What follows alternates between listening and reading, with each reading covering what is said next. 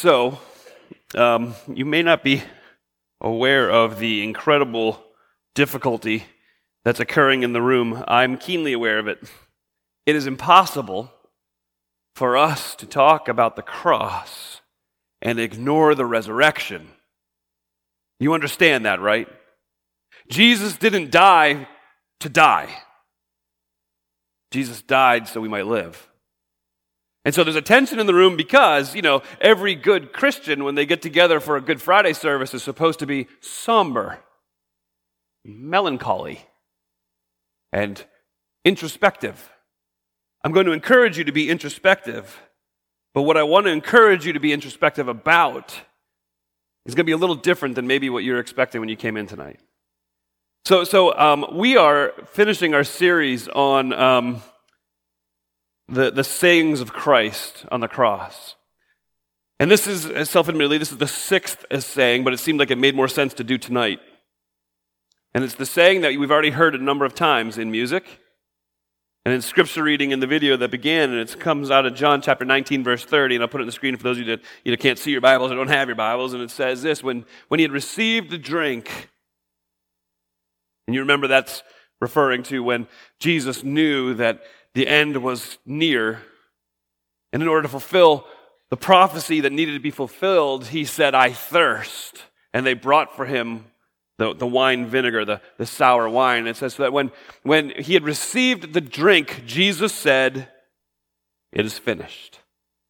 And with that, he bowed his head. He gave up his spirit. See, even in the throes of death, it's Jesus who decided when he would die. See, that's how mighty and powerful our Jesus is. No man took Jesus' life. He willingly laid it down. So when we get to this point on the cross, we get to this point in the crucifixion of Christ, and you have all the tension that's occurring around Jesus. You have the crying mobs. You have the chief priests and the elders who are just disgusting in their disdain for Jesus as he hangs on the cross. Think about that, mocking a dying man. That's what they did. You come to the conclusion of his time on the cross before he willingly gives up his spirit, and he says, "It's finished." In order to properly understand this saying of the cross, it's important that you understand a little bit about the culture of the time. And so let me kind of lay a picture out for you. Maybe this will help. In this time period, and Jesus refers to it both in Matthew chapter 5 and Matthew chapter 18, there existed such a thing called a debtor's prison.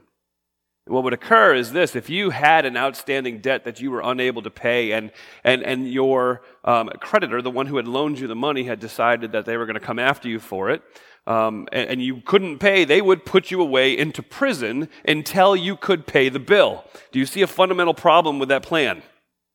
See, once you're in jail, you can't make any more money. And so really, once you're put into a debtor's prison, you're at the mercy of someone else to come along and to pay the debt for you.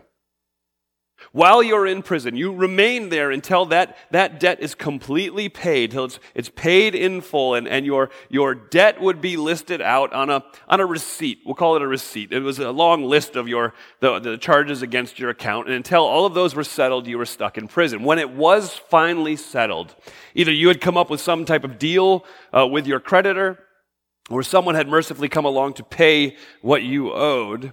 Upon exiting the debtor's prison, and in fact, they find this even exiting any prison sentence at this time period, they would take that list of either the crimes you're charged with or the debts that were in your account, and they would write across the top of it a form of this word that I'm going to put in front of you right now, the form of the word tetelestai. Tetelestai.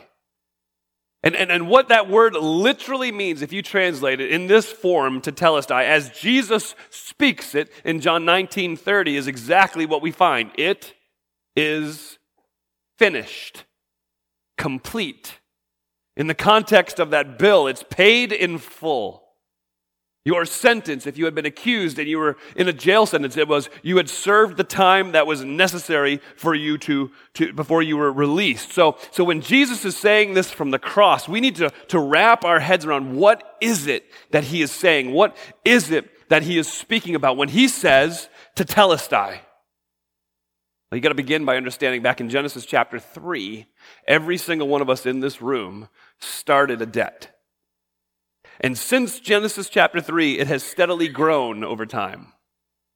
And we haven't been able to do anything to shrink that debt. See, the debt that I'm talking about is the sin debt. From that very moment in Genesis 3 when the serpent approached Eve in the garden and said, "Now, did God really say..." Now, just a little side note for any of you. It could be teenagers or adults. It doesn't matter. If anybody approaches you and their opening line is, "Did God really say?" run. So that's what Satan was trying to do, is to deceive her, and he did a fantastic job of it. Did God really say?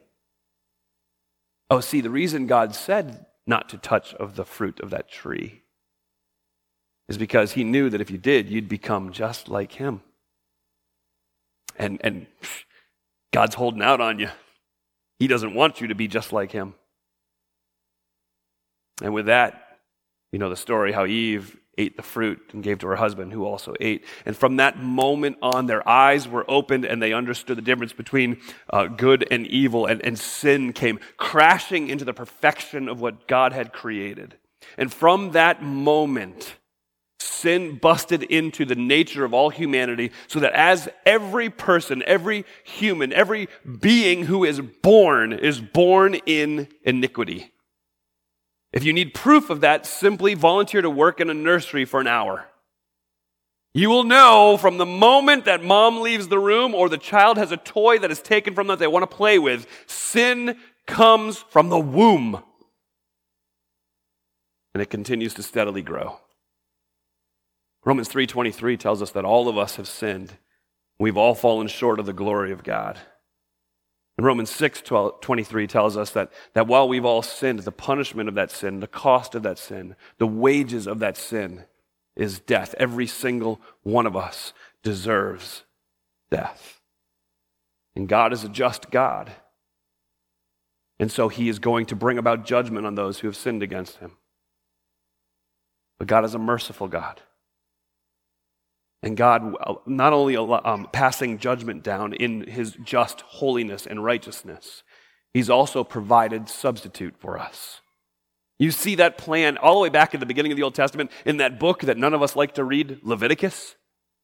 You read through the book of Leviticus and you can't get out of the first 3 chapters without having your mind blown with how bloody a place it had to have been around the temple, around the tabernacle, around the Holy of Holies and the holy place, as people daily had to bring their sacrifices and their offerings to the priest. Daily. Every day. Over and over again. And then you fast forward to this moment where every year, annually, sometime around the month of October, there was a special day for the people of Israel called the Day of Atonement. And in the Day of Atonement, they would set aside this entire day where the high priest, the ranking priest of the time, would spend all this time getting prepared for the ceremony that was going to occur. He had to wash a certain way. You can't get your kids to wash behind their ears. The high priest had to carry out this ritualistic cleansing. He had to wear a certain type of underclothing and clothing. He would have to make offerings for himself, a sin offering and a burnt offering. The sin offering for the sins that he was aware of, the burnt offering just in case he missed a few in the sin offering. And at that time, what would happen is they would choose 2 innocent, spotless, blemishless lambs from the flock, and they would bring them before the high priest, and they would draw lots. They would cast dice is what would happen, basically, and they would say, okay, so which lamb is which? And they would go, okay, this one is the sacrifice. And so they would take this lamb, and they would bring it into the holy place, where that high priest who had gone through all those ritualistic cleansings and put on all the right garments and offered all the right sacrifices and offerings for himself, he would then sacrifice and slaughter that innocent, spotless lamb. He would have to go into the Holy of Holies. It's the only time of the year anybody was ever allowed in there, and it was just him. He would enter the Holy of Holies, and he would have to sprinkle on the coals the exact right mix of incense so that the smoke would fill the room, so that there was no chance that the high priest could cast his eyes onto the presence of the glory of God that was in that place. And when that was taken care of, he would take the blood from the lamb he had sacrificed and he would sprinkle it on the altar. He would sprinkle it on the mercy seat, and that was an act of cleansing the nation of Israel from their sins. was paying the debt of the sins that they had committed. But there was a second lamb, wasn't there? That second lamb didn't get off scot-free. That second lamb, the high priest would come and he would lay his hands upon the head of that lamb and he would confess all of the sins of the nation of Israel. Imagine that in the country of America today. So Lord, I ask that you would forgive us for our narcissism. You would forgive us for our adultery. You would forgive us for our arrogance. You would forgive us for our lying. You would forgive us for our greed. You would forgive us for our unfaithfulness. You would forgive us for our heresy. You would forgive us for our... The list would go on for a while, wouldn't it? And upon completion of that, a man was chosen from the tribe. He would lead that lamb out into the wilderness, as far away from the camp as he could. And then he would, I don't know if he would spook it.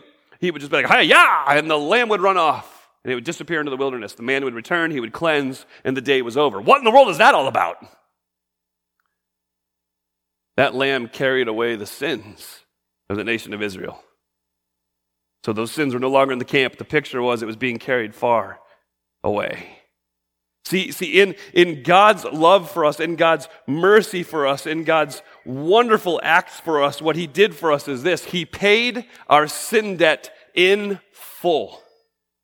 That lamb that was sacrificed on behalf of his people paid for the sins of all mankind, of all the Israelites. And then Jesus on the cross crying out, Tetelestai, it is finished. So how do you see that, Frank? How does it understand? Well, it's interesting. The author of Hebrews does this in chapter 10. He says, you got to understand, when you look at the picture of the priest, you get a picture of a guy who just has a rough job. I mean, you think you have a rough job, right? All of us think we have a tough job. Well, think about this. Hebrews chapter 10, verse 11, it says, day after day. Notice how many times the repetition comes up in this verse. Day after day. Every priest stands and performs his religious duties again and again. And he offers the same sacrifices over and over. Day after day. Oftentimes for the same person coming and confessing the same sin over and over and over again. And here's the futile part. He offers the same sacrifices, which can never take away sins. See, in the Old Testament, I'm just going to give you a little picture here for you to help you understand this. In the Old Testament, the offerings, the sacrifices, they were not effective at carrying away sin forever. Think about it this way. The Old Testament believers who followed God in obedience by bringing those sacrifices were acting much like you and I do when we go to the store and buy something with a credit card. So let me paint the picture. So I know a lot of you Dave Ramsey people in here are like, credit cards? Ooh! You were to go to Best Buy and pick up let's go all out, to pretend, a 70-inch screen. And you'd break out the plastic. Could you leave the store with that 70-inch screen, assuming that it came up as accepted and not declined when you handed it to them? Yes. Is that television yours? Yes. Assuming you pay the bill when it's due. The Old Testament believers who continued to trust in the sacrificial process that God had laid out for them, what they were doing is putting their trust in the credit of God, who said, this is a picture of a sacrifice that is going to be far greater than the ones you're performing right now. This is a picture of the greatest sacrifice that will be seen. And that sacrifice occurs when Jesus Christ willingly laid down his life on the cross for our sins and cried out with one of his final breaths, Tetelestai, it's finished. We're told that in Hebrews chapter 10, verse 12, where it says, but when this high priest, talking about Jesus Christ, when this high priest had offered for, now remember, instead of again and again the same sacrifices, this is a different picture. When this high priest had offered for all time one sacrifice for sins, he didn't have to stand at the assembly line and keep doing it over and over again. No, he sat down at the right hand of God. And since that time, he waits for his enemies to be made his footstool, because by one sacrifice, he has made perfect forever those who are being made holy. So what God has done for us in Jesus Christ is he has forgiven our sin and he's paid the debt in full. Let me grab this here so I stop walking over. I'm actually driving myself nuts. I can't imagine what I'm doing to all you guys. So the second thing you need to understand when Jesus cries out to Telestai, when he cries out, it is finished, what he's also saying is not only is your sin paid in full, he's also saying your guilt's been removed. It's gone. Remember the picture of that scapegoat? That one lamb that ran into the wilderness, never to be seen again, carrying the sins of all Israel on its back? That is the picture of guilt being removed forever. Your sin debt has been paid, so you should be able to walk out of prison with Tetelestai written on the top of your receipt. But not only that, when you walk down the street and somebody comes up to you and challenges you and says, hey, don't you owe Best Buy a couple $100 for that 70-inch screen? Well, you can reach in your wallet and pull out a receipt that says Tetelestai on it. It says, no, my guilt's been removed. I owe nothing. Let me do this.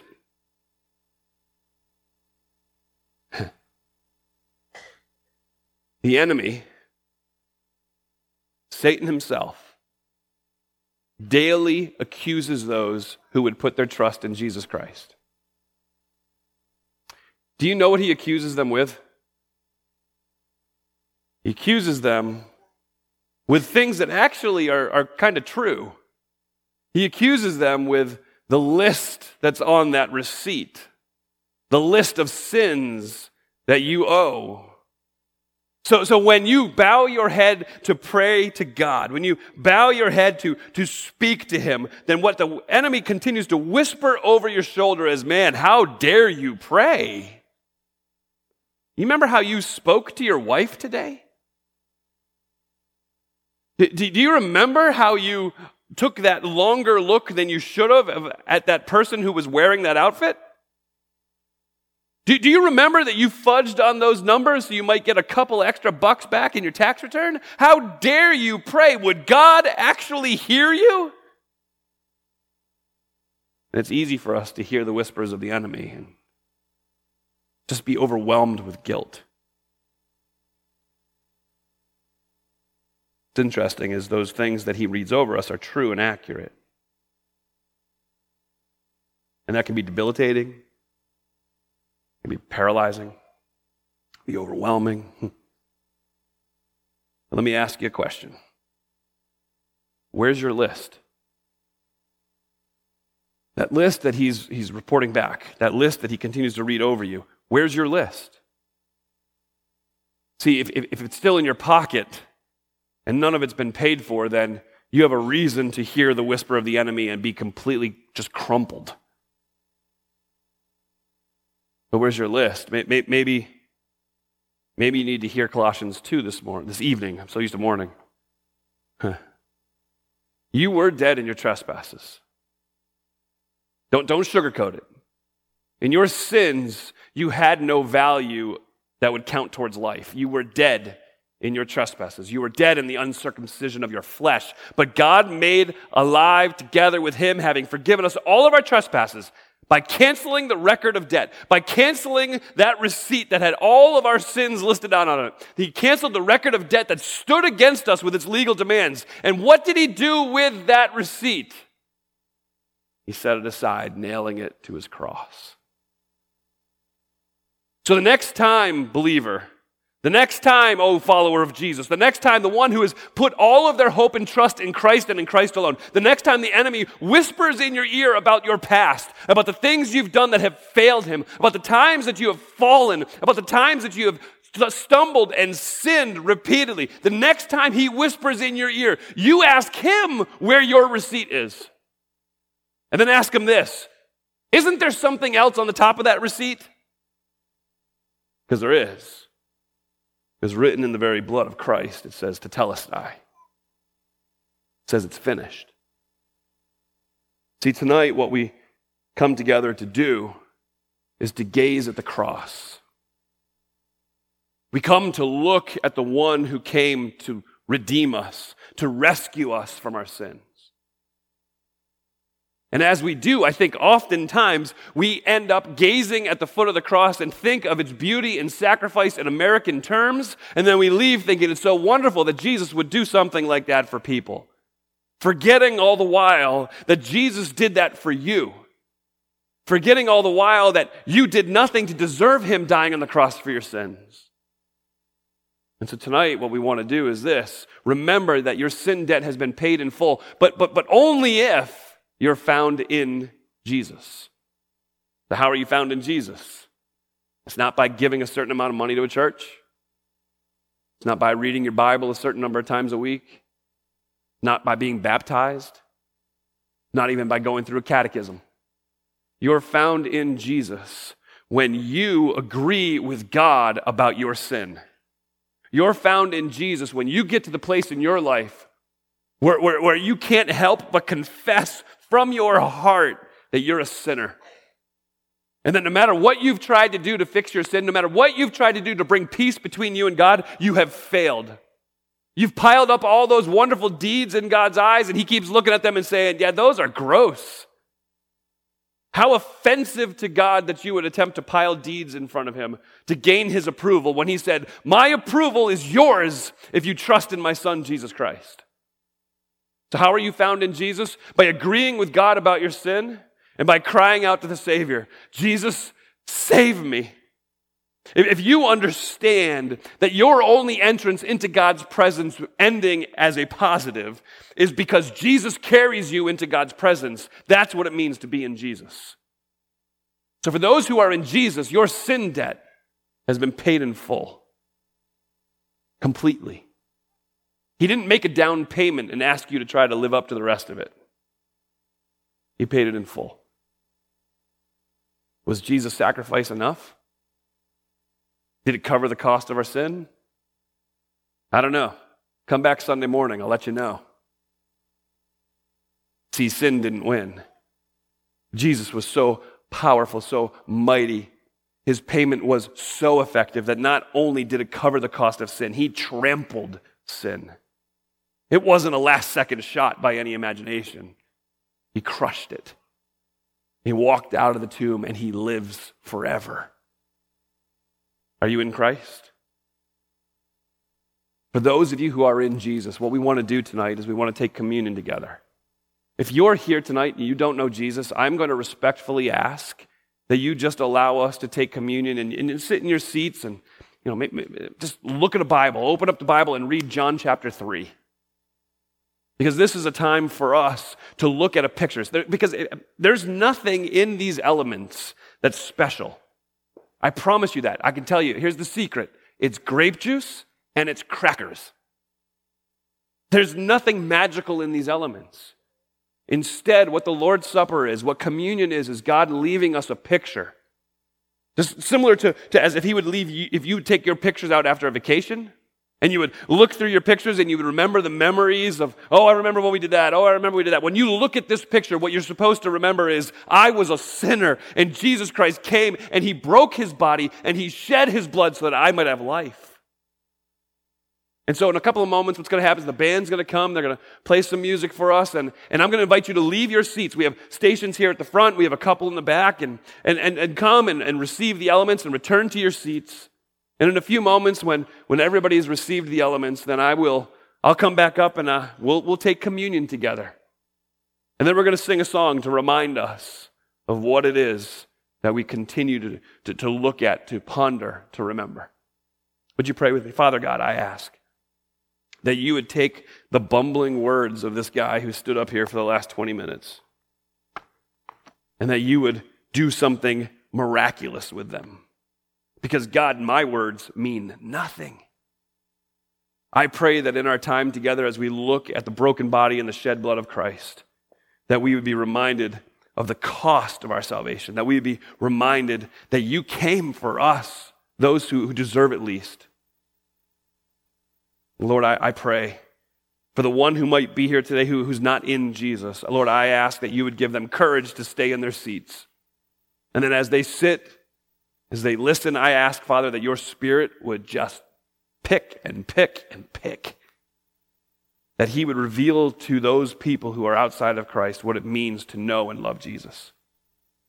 God, I pray that they would have the courage and boldness to cry out to you tonight. To accept you as their sacrifice, as their spotless Lamb of God who came to take away the sins of the world. Father, we love you. We thank you for sending your son Jesus to die for us. It's in this powerful name I pray. Amen.